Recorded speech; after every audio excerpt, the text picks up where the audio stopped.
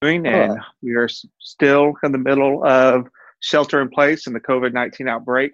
So, Brian, I thought this would be a good opportunity for us to talk about visitation schedules during stay in place or shelter in place, more like it.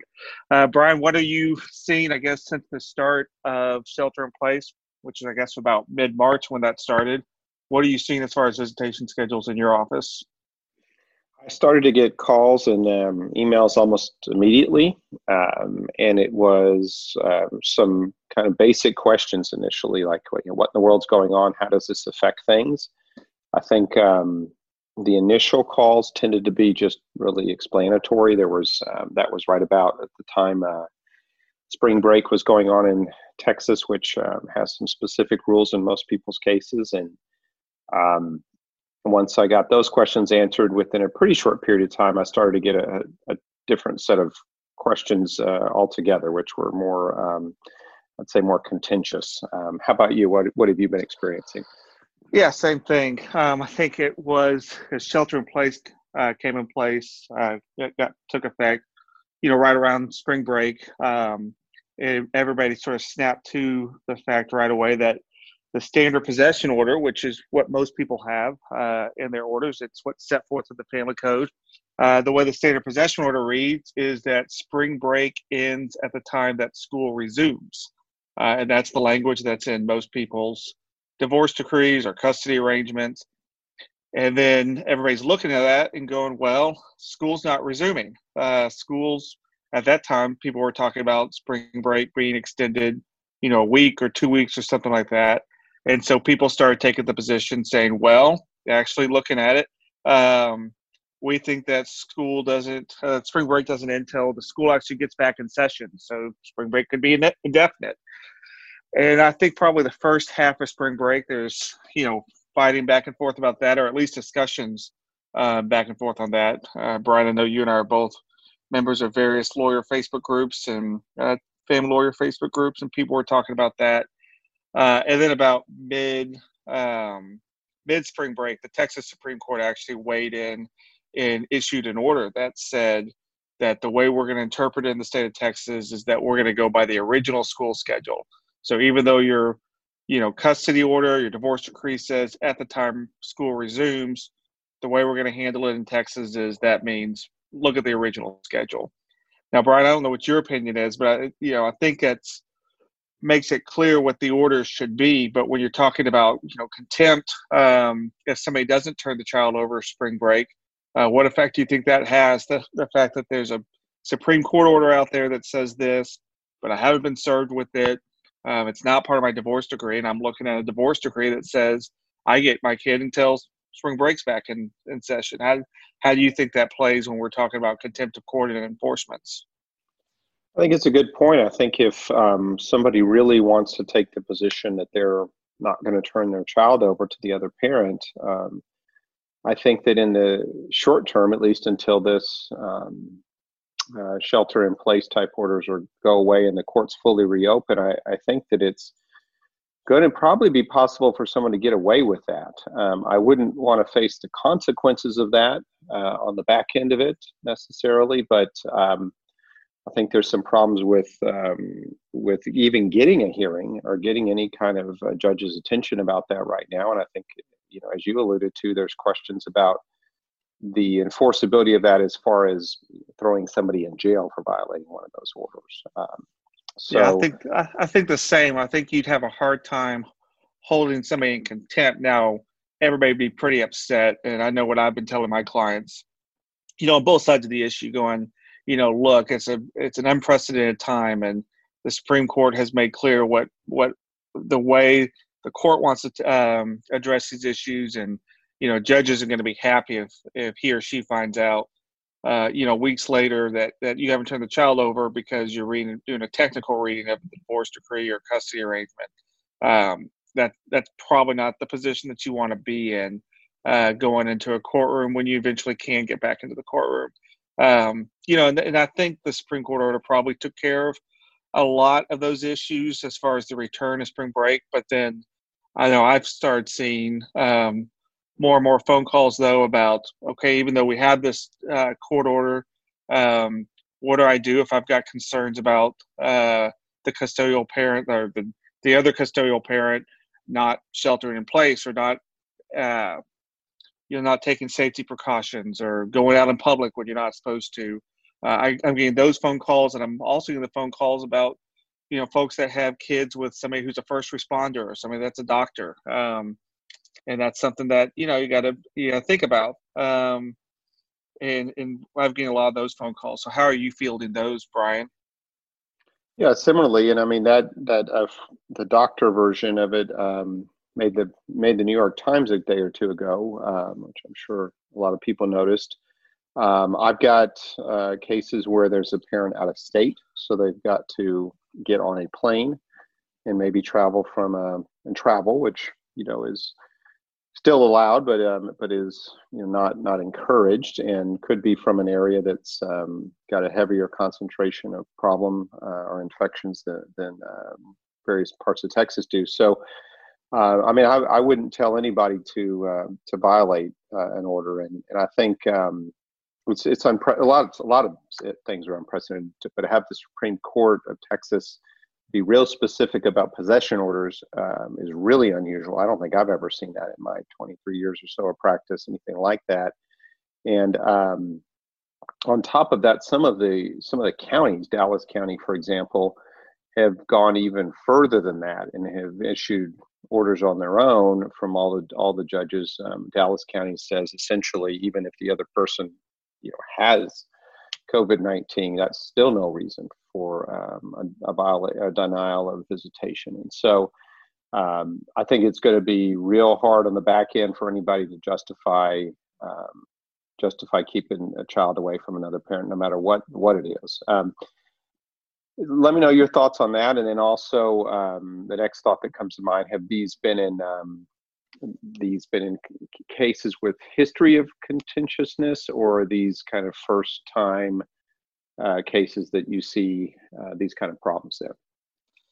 I think probably a lot of them probably are folks that don't get along, and that can cause conflict for two reasons. One, it could be somebody's looking for a fight, frankly, and looking for a reason to withhold the child or be contentious. But on the flip side too, I see a lot because folks that don't get along or had difficulty co-parenting. So you may have a custodial parent that has valid concerns. I know we have a case in the office right now where dad is from out of state, just like you were saying, really not taking shelter in place seriously. He's posting on Instagram or Facebook or what have you, going out with the kids, going out socially, having folks over to the house. And our client, frankly, she doesn't want to deny possession of the child, but on the flip side, she wants him to take it seriously, and she's tried to reach out and co-parent with him and communicate. And because there's that level of contentiousness, he sort of takes this as the opportunity to get under her skin. And, well, I'm not going to talk to you about her. I'm not going to communicate, tell you what I'm doing. And frankly, we had to go to court on that issue. We were able to resolve it right before a hearing. But I do see judges intervening for stuff like that. Well, they may not, like you said, Brian, not do a denial of possession based on that. It may not be justified that you not turn the child. But I do see judges, particularly in Travis County, getting involved, though. And they will make specific orders about what needs to be done as far as shelter in place, what needs to be done about communication. So I think that's why we're seeing it with, I think that lack of co-parenting, I think is causing some problems, more so than just your typical everyday problems when you don't communicate. What about you? I agree, and I think that as this goes forward, we're just going to have more of the same, and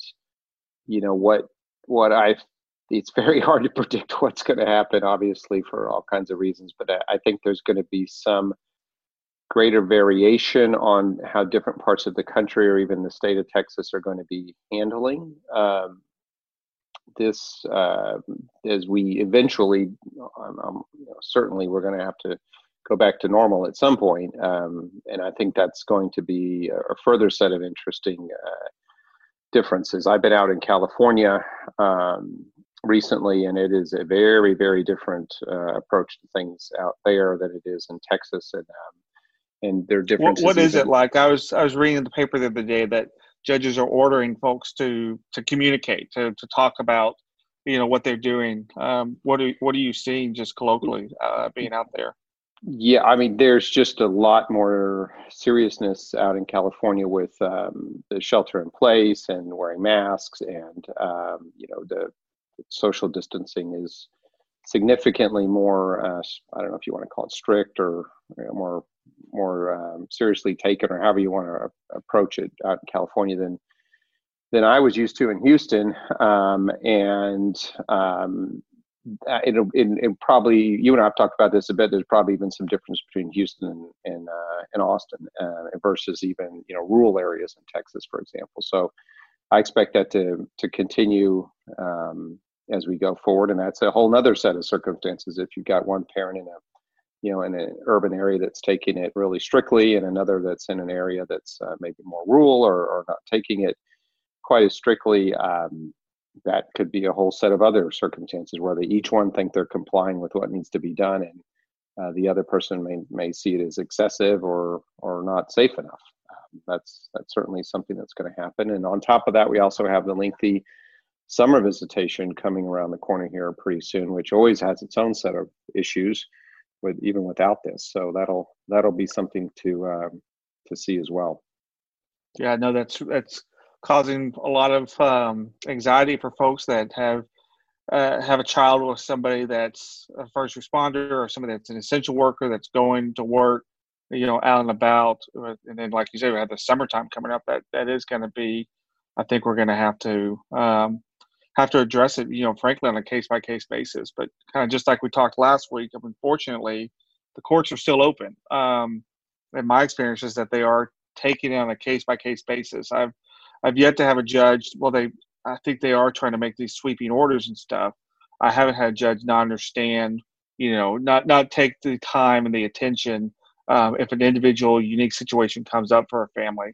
My experience so far has been that judges are taking the time and giving that attention, and frankly, the lawyers are doing everything they can to work it out as well. We're spending a lot of time right now just communicating with the other side, working things out, going to mediations if we can, and trying to work through this as collaboratively as we can, since the courthouse is a limited option right now.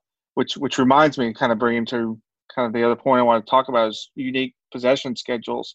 One thing I saw in mediation the other day, which I thought was pretty smart, and I've started doing it, is I had this family that the dad has a extended standard possession order, and the extended standard possession order is first, third, and fifth weekend from Friday at 6. I'm sorry, from Friday from pickup from school till Monday morning, and then every single Thursday during the school year from pickup from school till the following Friday.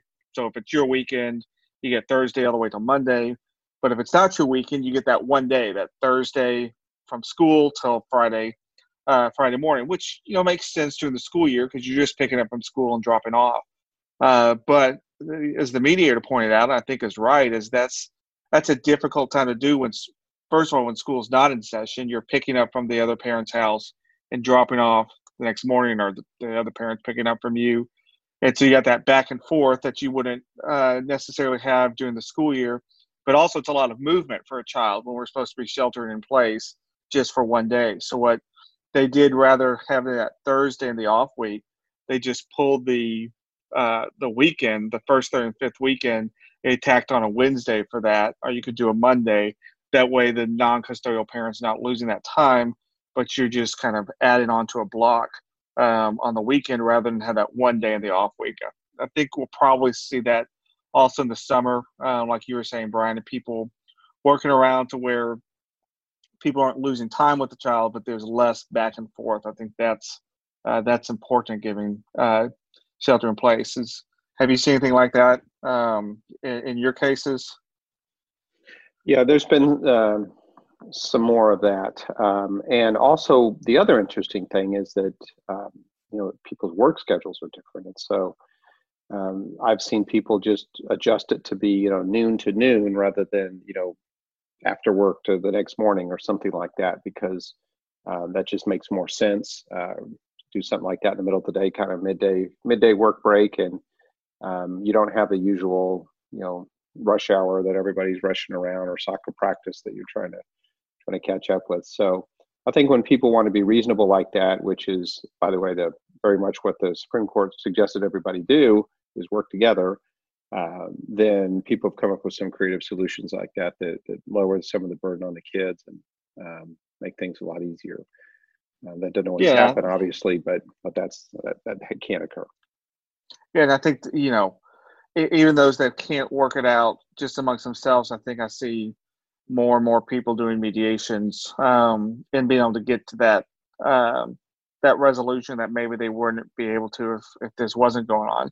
But just like we talked about last time, though, there are those families, and this is why we have lawyers and why we have good lawyers is there are those families that just can't work it out. It's one side's been difficult, the other side's been difficult, or it's just a problem that needs either a judge or an arbitrator resolving it. I think we'll probably see an uptick on those as this continues and as summer comes. And I guess last topic, I think it'll be interesting. I don't know if you give any thought to this, Brian, but when you think about, there are families out there where one parent has made the unilateral decision to just withhold the child, maybe for a long period of time, maybe just for a weekend or two. And there's people that haven't been able to get to the courthouse in their enforcements. I'm curious to sort of see how the judges handle it when the courthouse reopens. Are they going to hear all these motions for enforcement about what happened and how people behaved during the COVID outbreak? Or are they just going to kind of shrug their shoulders and say, look, everybody, it was a crazy time and we're not going to retroactively go back and give makeup time or hold people in contempt or grade people's paper of how they behave. Let's just move forward. And frankly, I don't know what they're going to do. It seems like, and I'm curious what your thoughts on it, Brian, but it seems like if they take the attitude of we're going to grade everybody's paper and do makeup time and contempts and attorney's fees and stuff like that, that's probably the right approach. The question is, can the courthouse handle that? It seems like that's all they'll be doing when this is over, if that's the approach they take. But frankly, I don't know what the right answer is that. I'm curious to see what happens. Yeah, I agree. There's basically, it was mid-March when they closed things down. I think I had the very last hearing in Harris County, I'm pretty sure. Went until 5:30 that day when they had kicked everybody else out of the courthouse kind of on short notice by noon. And I don't think they're going to reopen until May 11th, I believe is the date, at the earliest. And so it's essentially a 2-month shutdown. And so you're right. It's sort of a slingshot thing. If they reopen in full power on mid-May, they will have twice as much work. They'll, in the next 2 months after that, they'll be trying to jam in 4 months of work. If it goes any further than that, it's just going to be a bigger problem. And I agree with you. I'm not quite sure how they're going to handle all of that. And I know that the summers are often kind of a slow, especially the second half of the summer tends to be pretty slow time with the courts. There's a lot of vacations, and Advanced Family Law Conference knocks out a week in August. And I don't know. I think this summer's almost certainly going to have to be the busiest we've ever seen to try to just catch up on things and get people back to where we need to be with our legal system. Yeah, I think that will be, and it'll certainly be a time where I think a lot of people are going to be looking for hearings in the courthouse. And we've talked about that in our office. Both you and I have, Brian, about being prepared and making sure. And I think we touched on this a little bit last week, that this is actually a time where the law firm is growing. That's pretty uncommon for other people, other law firms, other family law firms in Texas, but we're staying just as busy it can be, if not a little bit busier. And of course, like you said, Brian, I think anticipating being quite a bit busier when all this is over, and then trying to stay on the forefront of everything and keep a finger on the pulse of what's happening in each county that we practice, and take it one day at a time, one family at a time, and see where it takes us. So it'll be interesting looking back on this podcast in a few weeks and seeing if we were right or wrong or somewhere in between as far as how we thought things were going to go. And that's why we stay on top of it and try to stay involved and stay informed. I think with that, we'll probably wrap up for this week. What do you think? Sounds good. Well, you take care there, and we will talk again soon. All right. Talk to you soon. All right. Bye.